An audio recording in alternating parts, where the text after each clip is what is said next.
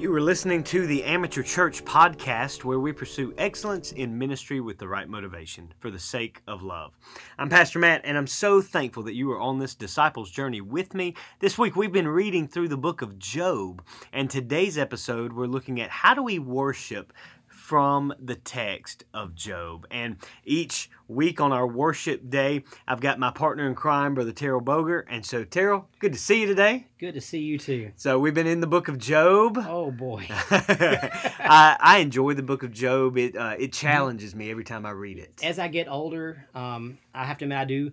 We read it once for a college class. I didn't enjoy it as much back in my early 20s, but now in my 40-something, it's much more enjoyable. It's so insightful. Definitely challenging, insightful.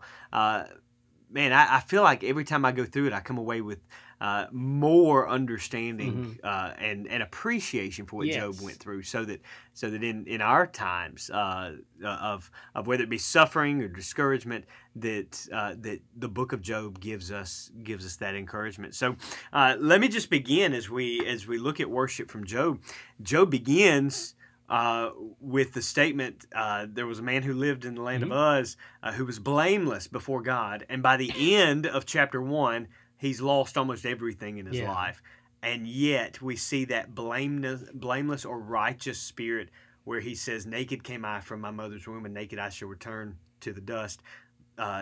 You give and take away, blessed be the name of the Lord. And so in that, I would sum that up. That's worship right there. That is the epitome of worship. Turning to God in the midst of our suffering. So, as a worship leader, how much does, and we don't talk about it often, but how much does suffering play into worship? A lot. I was having this conversation with my son the other day that there's days, if we can be honest, you don't feel it. And Christianity, we all know Christianity is not one of those things you feel. So I said, there's days sometimes that you just, before your feet hit the floor, you're like, I'm choosing this today. God, I'm choosing you. I don't feel it. I don't understand it. And let's be honest, sometimes I just don't want to. But I'm choosing you because I know it's right. And I think those are sometimes some really huge acts of worship, to know, God, I'm not in it. Take me out of this. Fill me with your spirit, because I can't do it today. Absolutely. I shared a couple of weeks ago when we had an emphasis on mental health in the church and how the church responds to that part of our lives. I shared personally a time a few years back where I just struggled with depression and diagnosed with anxiety and kind of like a broken arm physically. There was a brokenness in me that I had to heal, and I'm definitely not where I was then, and so I'm so thankful that I have healed from that.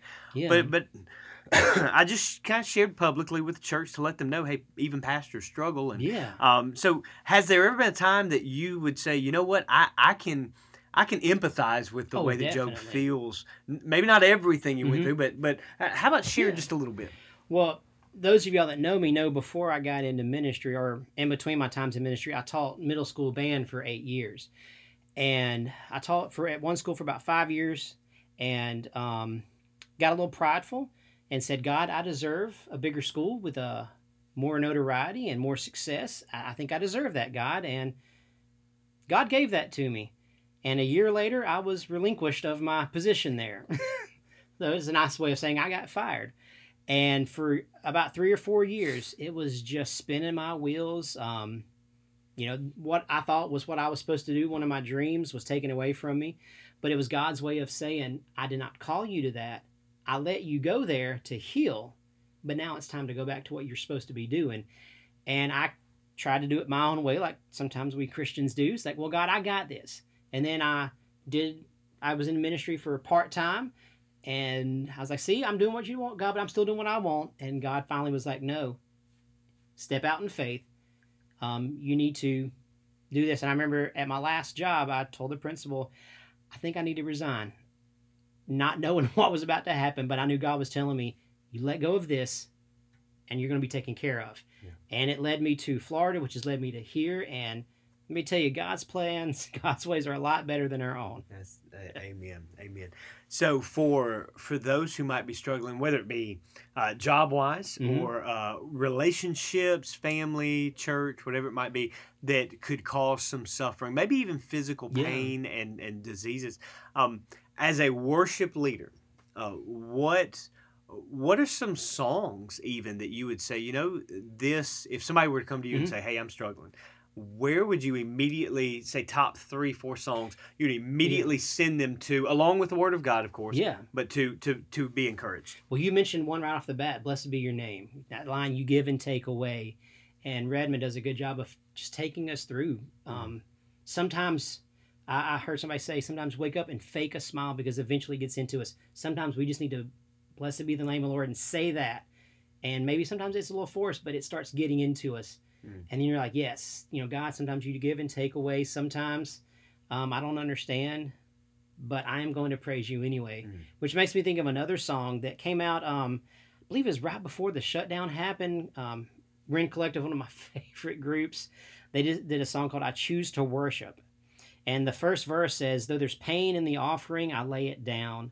And the chorus says, I praise you through the fire, through the storm, and through the flood. That is nothing that could ever steal my song. In the valley you are worthy, you are good when life is not, and you will always and forever be my song. So that's one I go to, because sometimes, like I said earlier, you've got to choose it.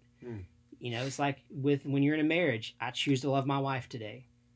I choose to worship God today. I don't feel it sometimes, but it's not about feelings, it's about the truth. One of my favorite songs of all time that I would go to is It Is Well.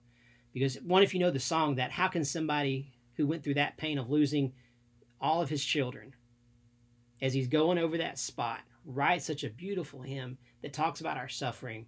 When he talks about, in the third verse, though Satan should buffet, though trial should come, let this blessed assurance take control. And sometimes that's what you got to do.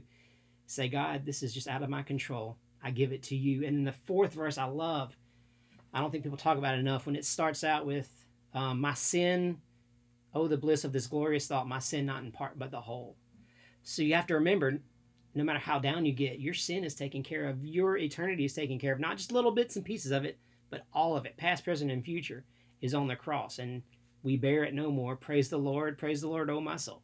Amen. Amen. Thank you for that, brother. Want to now... those songs that you've mentioned, you've actually got a song for us that... And I didn't mention it yet. It is one of my favorite songs. I can't tell you how this song has ministered to me. And so tell us a little bit about the song and lead us in. It's written by Shane and Shane, and I think I learned about it from a friend at our church when I first got here. It's not that old of a song. It's just now 10 years old. But it's called Though You Slay Me. And the first video I saw, you've probably seen it, where Shane and Shane are singing it. And in the middle, there's an instrumental. And John Piper. Yes. We played it as an invitation one Sunday. Yes. And if you haven't seen that, just go search on YouTube, Though You Slay Me, Shane and Shane, John Piper. And then have your Kleenex handy, because this song is just beautiful.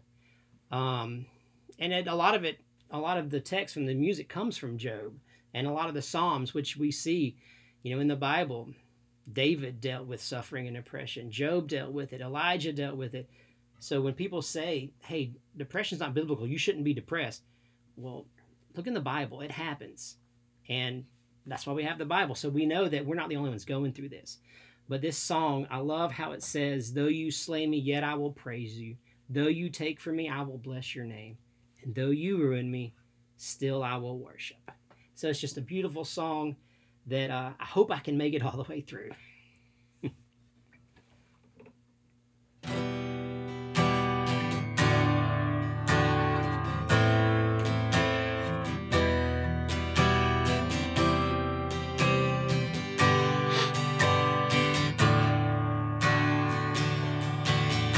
I come, God, I come, return to the Lord, one who's broken, one who's torn me apart.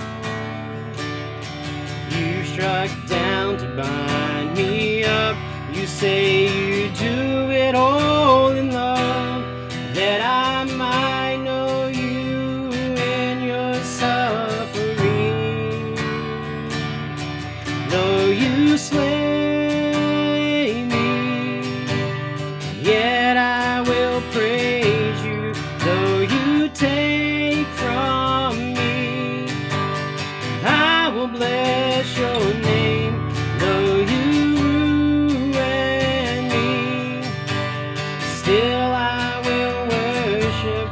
Sing a song to the one who's all I need. My heart and flesh may fail, the earth below give way. With my eyes I'll see the Lord. Lifted high upon that day, behold the Lamb there was slain. And I know every tear was worth it all. Though you slay me, yet I will praise you. Though you take from me, I will bless your name. Though you ruin me, still I will worship. Sing a song to the one who's all I need. Though tonight I'm crying out, let this cup pass from me now. You're still more than I need.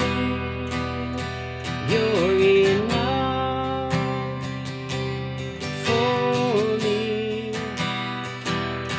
You're enough for me. Though you slay me, yet I will praise you. Though you take from me, I will bless your name. Though you ruin me, still I will worship. Sing a song to the one who's all I need. Sing a song to the one who's all I need.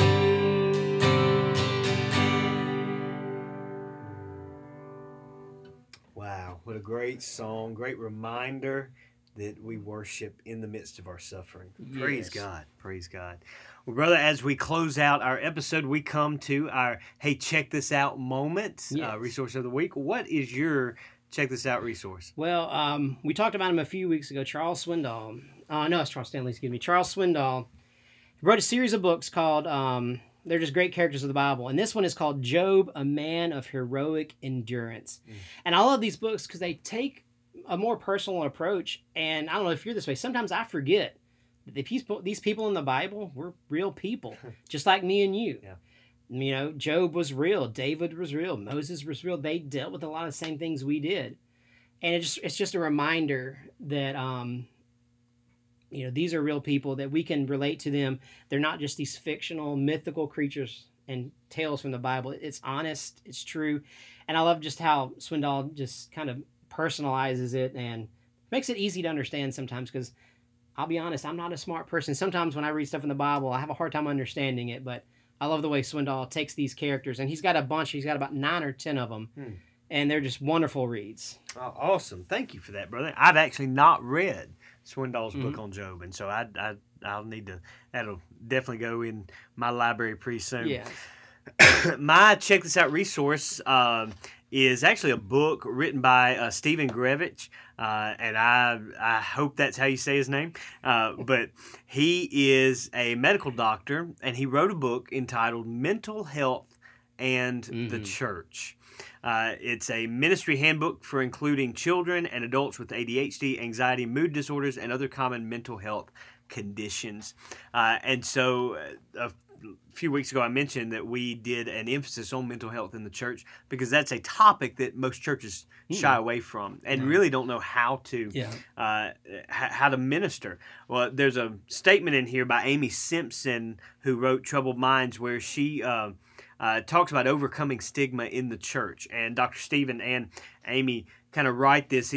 They say some churches actually intentionally reject people with mental illness. In their theological framework, mental illness has no place among God's people. But most churches do not hold to the kind of theology that overtly blames, rejects, and casts out people whose brains have shown themselves particularly vulnerable to the forces of disease and decay that haunt us in all various ways. Even so, many inadvertently communicate rejection through their policies or culture. And that was an eye-opening statement that really put me on a trajectory of how do we as a church not just reject people, but are there times that we inadvertently push people away? Yeah. And some churches do that intentionally, some churches unintentionally. But I want to make sure that we don't act like Job's friends. Yeah. Who for a time came and sat with him, but then they opened their mouths and began to blame Job. Yeah. And I've been very particular this week reading through Job to look at not just his physical pain, but his emotional trauma. Yeah. And we've got people in our congregations that just need friends and need friendship, need the grace of God. And so that's a good book. Mental health and the church is something that I'm passionate about, and pray that we have more wisdom in dealing with. Yeah. So, well, Brother Terrell, any last words? One that just came to me: learn from Job and surround yourself with good friends. Amen. That would be the greatest encouragement. Yeah. Good, godly friends. Well, we thank you so much for listening today. I pray that you've enjoyed our time in Job this week, and that today that you would learn to worship even in the midst of suffering. We love you. We're praying for you. Stakes in the ground.